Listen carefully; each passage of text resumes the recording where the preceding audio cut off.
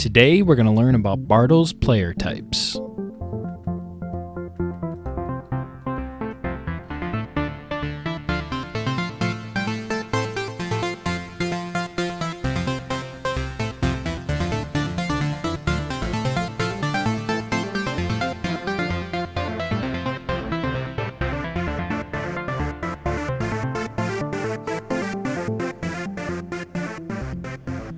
Hey everyone, I hope you're doing well. Welcome to the 40th episode of the Game Dev Field Guide. I am your host, Zaccavelli. You can find me on Twitter at _Zaccavelli_. I'm also on Twitch for the occasional game dev stream. That would be twitch.tv/Zaccavelli_. This week's episode topic was picked by the patrons. If you'd like to vote on an episode topic every month, you can become a patron. You also sponsor a third episode a month, and you get a special Discord role. I'll leave a link to the Patreon in the show notes. Lastly, we have an open community Discord for everyone, and it's really evolved into a great place for aspiring game devs to come together and share resources, ideas, and methods. And it's just kind of a fun place to hang out, and I'm on there every day. So if you want to talk about game dev stuff, feel free to reach out on the Discord. With the intro out of the way, let's move on over to the Game Dev Challenge. The Game Dev Challenge is the part of the show where I provide a prompt to the listeners, and they send in a submission, and the submission is intended to help you get some reps in for a specific game dev skill. Usually it's like designing a game or an art challenge. It's just supposed to be like a 15 to 30 minute challenge. You put your submission on the Discord, everyone votes on it, and I read the winner on the show. Episode 39's Game Dev Challenge was to create some marketing materials for a game project, and this could be a text description with screenshots, which is like a press kit like we talked about, a video trailer, or anything else you could have thought of. And if you'll remember, episode 39 was about marketing your game, and we talked about a lot of different strategies and kind of things you can make to help your marketing effort. But the winner of today made something that I actually wanted to go a little bit more in-depth in, and I didn't in last week's show, so I'm actually kind of happy this person won. So, the episode 39 Game Dev Challenge winner is Yanny Boy. And what Yanny Boy did for his submission was he put together a banner image for a game he's currently working on. The theme of his game is modern military clashing with old school pirates. And the objective of the game is to get to the treasure and shoot your opponents to get past them. But what Yanny Boy made was, like I said, a banner image. I've also seen them called capsule images. And what we didn't talk about last week, and what I kind of want to talk about, is that idea of capsule images. And Yanny's does a great job of a few things. The first thing I like about Yanny Boy's is it conveys the sort of theme of the game, the objective of the game, and the general, like, I guess vibe is the right word, by showing off the art style. And yeah, I think it's important to communicate those kinds of things in a banner image or a capsule image. And the reason I keep saying capsule image is just what it's called on Steam. It's like the image of the game that appears next to the price on, like, if you sorted Steam games by, I don't know, genre or something. You got the big list. You get the capsule image, the price, and the name of the game. So as you can imagine, the capsule image is extremely, extremely important. For a lot of people, it might be the only thing they see of your game that they make their purchasing decision on. It's sort of like a thumbnail for a YouTube video. I think for a good capsule image, you definitely want to convey, three things. You want to communicate three things clearly. Number one, you want to communicate the art style. As we know, the art style is what a lot of people make their purchasing decision on. There's lots of art styles that work. There's lots that are interesting. Just make sure that you're showing off like the best art or your art in the best light rather, and I kind of mean that metaphorically, not physically.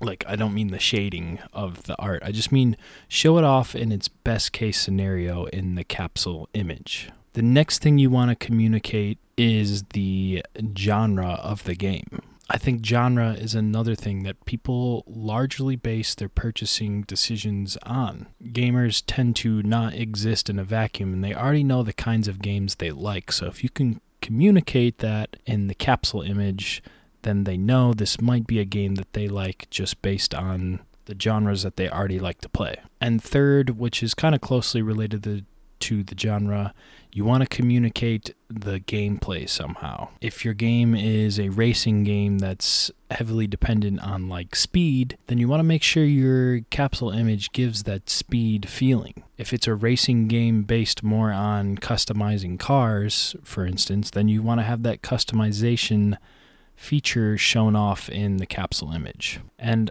having all three of these things is actually really hard because the capsule image is kind of small and there's only so much space. So creating good capsule images is somewhat of a challenge, and I think Yanny Boy did a great job with his. And that is why he is the winner of the episode 39 Game Dev Challenge. For episode 40, this episode's Game Dev Challenge, I want you to pitch a game and describe how its features satisfy its targeted player types. This can be a fictional game, or you can do it for an already existing game. Later in the show, we're going to talk about Bartle's player types and how you can use them to help make design decisions about your game. And I figured this would just be a good, immediate exercise to use the information that you are going to learn today. So yeah, if you want to make a submission, just jump on over to the community Discord, go to the Game Dev Challenge channel, and type out your submission. The winner will be read on episode 41. With the Game Dev Challenge done, let's move on over to the body of the episode. Today's episode is a topic that many would consider a fundamental game design idea. The topic is Bartle's player types, also sometimes called Bartle's taxonomy. Today we're going to break down what exactly Bartle's taxonomy is and figure out how we can apply the theory to our own game designs. So without further introduction, let's get started. Richard Bartle is the person who came up with the player types, and he's a games researcher and professor, and a lot of his work is applied to MMOs. In fact, interestingly enough, he created the first MUD, which is called MUD 1. And if you don't know what a MUD is, it's an acronym for a multi-user dungeon, and it's basically just a genre of games kind of in the past. Not very many are made these days, but it's a genre of games where it's a multiplayer text-based adventure. In a way, I guess you could consider MUD 1 the very first MMO. And by that logic, Richard Bartle created the first shared virtual world. So yeah, I hope now you can see why his theories are considered fundamental and why his name carries a lot of weight. His ideas are fundamental to a ton of multiplayer games today, and over time other people have sort of built up and remixed his ideas so that they can be applicable not just to MUDs or MMOs, but also can be used to make more informed design decisions for all games. One thing I do want to point out here is that the paper that Bartle wrote these ideas in originally was published in 1996. So this entire theory is really not that old, and it's something that I actually think is really cool about video games research, in that we're still in the early days of discovery. I'm sure that some ideas I'm going to present to you today will be revised and adapted during my lifetime and game dev career. And really that revision process has already started, and we'll talk about some of the criticisms of Bartle's player types later. Anyways, let's get into the actual meat of Bartle's taxonomy, or Bartle's player types. Bartle's taxonomy is a categorization or spectrum of player classifications based on what they enjoy most about playing a game. The 4 categories Bartle identified are achievers, socializers, explorers, and killers. We're going to talk about each category in a second, but first I want to talk about how they are organized. Each of these categories are placed on a spectrum with two axes. The x-axis is a spectrum that represents a player's preference for interaction with players versus interaction with the world or game. So this would put things like socializers and killers more towards the left because they prefer interacting with other players, and it would put achievers and explorers more towards the right because they prefer interactions with the world or game. In addition to the left-right x-axis, there's also a vertical y-axis describing the nature of the action the player prefers. This axis is a little bit harder to grasp and explain, in my opinion, but basically at the top we have direct action, and at the bottom of the vertical axis we have sort of a more open, nebulous, almost sandboxy action. By the way, these terms of how I'm describing the vertical axis are my own terms because I think it makes it easier to explain. So if you look this up, you'll see the vertical axis described differently, but my interpretation is that the top of the axis is direct action and the bottom is that more nebulous, open sandboxy action. And yeah, that makes sense because at the top is where we have players that prefer direct action. So at the top we have the killers and the achievers. These are people who like direct binary outcomes. Either you defeated someone else or they defeated you. Either you beat the game and achieved that or you didn't. At the bottom, I say we have more sandboxy, nebulous actions because this is where socializers and explorers are. They prefer things that are less black and white. The social part of a game and exploration is more about sort of going with the flow. Like there's not a binary win-loss evaluation for the social or exploration elements of a game. Essentially, you make your own fun and goals based around those more nebulous things like discovery and social interactions. And I realize it might be hard to picture this diagram in your mind, so I'll post one in the Discord.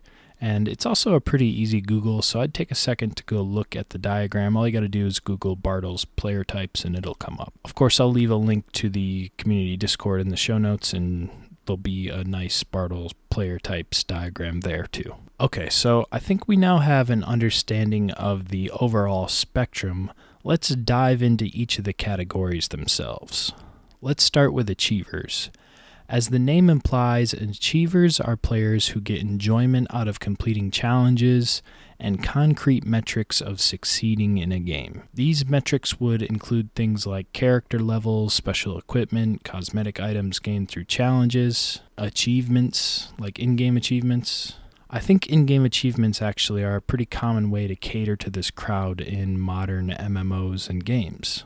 You'll want to design for achievers by giving them adequate challenges, oftentimes above and beyond what normal players might look for. 100% completion modes and achievements are often a good way to do this. And I'll explain what I mean by that. Some games, when you beat the story, are only like 80% complete.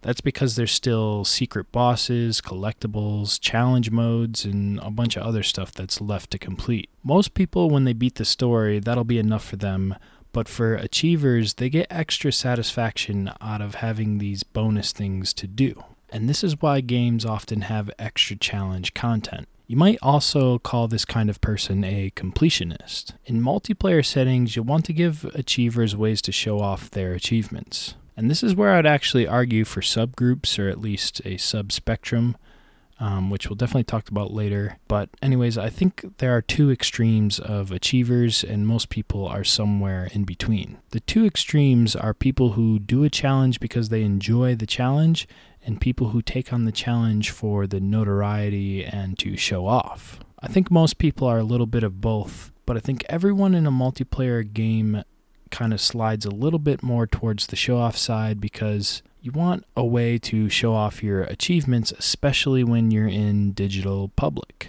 So yeah, I guess that's my quick argument for subgroups. But yeah, achievers on the whole, they like ticking off boxes, they like collecting achievements, they like completing challenges, and they get the satisfaction out of it, whether that be for the joy of having a challenge and overcoming it, or the joy of completing a challenge and showing off. Okay, next up we have explorers.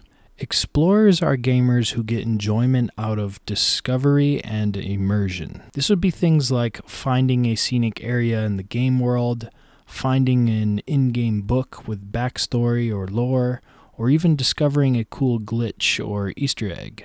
Environmental details and world building go a long way for gamers in this category.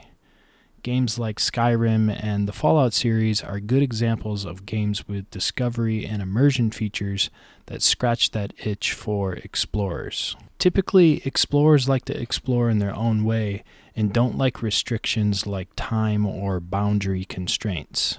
I think explorers can be one of the hardest player types to retain because the replayability of some kinds of content only allow for it to be discovered once. Procedurally generated worlds like in Minecraft are one way to get around this. Next up, we have socializers. Socializers are those who get enjoyment out of games for the relationships they make with others via the game. This would be things like working together in guilds, mentoring newer players, or sharing information and trading. Socializers is one of the most interesting categories because I think it has changed somewhat since Bartle's paper was written. These days, socializers can take part in a game's community outside of the game. With the invention of Discord, YouTube, and really all social media, it's actually possible to take part in the social element of the game without playing it, like I said. In-game, though, I think it's still important to consider socializers. In a single-player game, for instance, social players will get enjoyment out of a deeper and meaningful relationship with an NPC. You'll find this in games like Mass Effect or Stardew Valley. In multiplayer games, obviously, you'll want good communication and organization tools to help facilitate these social interactions socializers crave. And the last category we have is killers. And killers is kind of a strong word, but really it just means anyone who gets enjoyment out of competition with others, specifically winning competitions against others or dominating a certain aspect of the game. And I say it like that because it doesn't always have to be killing. It can be expressed as maybe cornering a valuable resource so you have the upper hand on others when it comes to that resource. In single-player games, this would be your classic fun and challenging combat, or just the general ability to cause destruction and mayhem.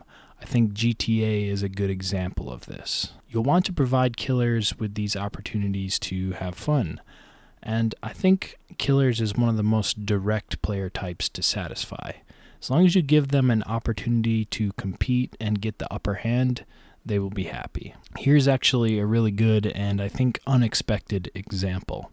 You don't think of a game like Fall Guys and think killers, but the way you can grasp and bump other players is, I'm sure, a deliberate design choice to cater to killers. Being able to grasp and bump other players like off the obstacle course or into an obstacle or just in general to annoy them is a fun way to directly compete with the other people on the obstacle course. It's a good example of a game catering to a player type that maybe you wouldn't necessarily pick to represent that game right away. So now that we know all about the different player types, let's think about ways we can use this to better inform our game design and just the well-being of our game in general. I think the strongest point of understanding the player types is that you can identify which kinds of players you are designing for, and this serves as a great guiding light for making sure that they're satisfied. The original paper is usually applied to in MMOs, where you provide content for all the player types, but I think it still applies to single-player games. You may not always be able to provide for all 4 categories unless you're making an MMO, but I think it can really help your game find its identity by focusing on 1, 2, 3 player types and making sure that those people are satisfied. Personally, for me, I think a sweet spot for a lot of games is at the boundaries of 2 player types that are not opposite to each other. So if you think about it, most competitive shooters land on that boundary of killers and achievers. Achievers like boosting their rank, they like unlocking new things, checking off those boxes of like get this many kills, get this many flag captures, whatever. Killers like the competition, the direct ability to dominate the opponent. So yeah, I think these two player types are really complementary to each other and work well in competitive shooters for those reasons. Let's think about a game at the boundary of socializers and explorers. This might be something like Animal Crossing. There's lots of opportunities for socializing and exploring in Animal Crossing, and it's not to say that there isn't value for the other player types, but I think socializing and exploring is like the core essence of what Animal Crossing kind of is. And I think that game has such a strong identity because the devs are aware of that. Let's give some more examples. A game like Among Us is on the boundary of killers and socializers. Among Us definitely has social elements. I mean, one of its key features is sort of the social gameplay of coming together and deciding who to vote out. But it also has satisfaction for killers because, one, not only can you sort of manipulate others and dominate the social game, but you literally kill off your competition for as long as you can. So yeah, I think that's a great example at the crossroads of killers and socializers. Let's talk about the boundary of explorers and achievers. I think Kerbal Space Program is a perfect game to represent this boundary of discovery and achievement. I think, in fact, that's the perfect way to describe Kerbal Space Program, like designing a rocket ship to go to the moon and having it be like a pretty accurate physics simulation requires a lot of skill, and thus when you actually get to the moon, it's rewarding because it's quite the achievement. But as soon as you complete that task of getting to the moon, it makes you wonder how far and what else is out there, thus catering to the explorers. And there are tons more of examples of where games lie on this diagram, and I think the more you think about it, you can basically put the reason why any good game is satisfying or fun to play to its audience on this diagram. Games that maybe aren't as satisfying or don't have as focused of an identity and thereby are maybe not as good of games, those games are a lot harder to place somewhere on this chart. You can have a super well-polished, well-made game, but if it doesn't know what it wants to be and who it's for, it won't be as good of a game as it could have been. So my best advice would be to know the player types and what they like, and know which ones you're targeting, and use that to guide your design decisions for your game. Basically, boil it down to who is your game for and how will it be satisfying to them to play. I think if you design with this in mind, you'll be on a much better path to creating a good game. Lastly, here's where I want to briefly talk about the criticisms of Bartle's player types.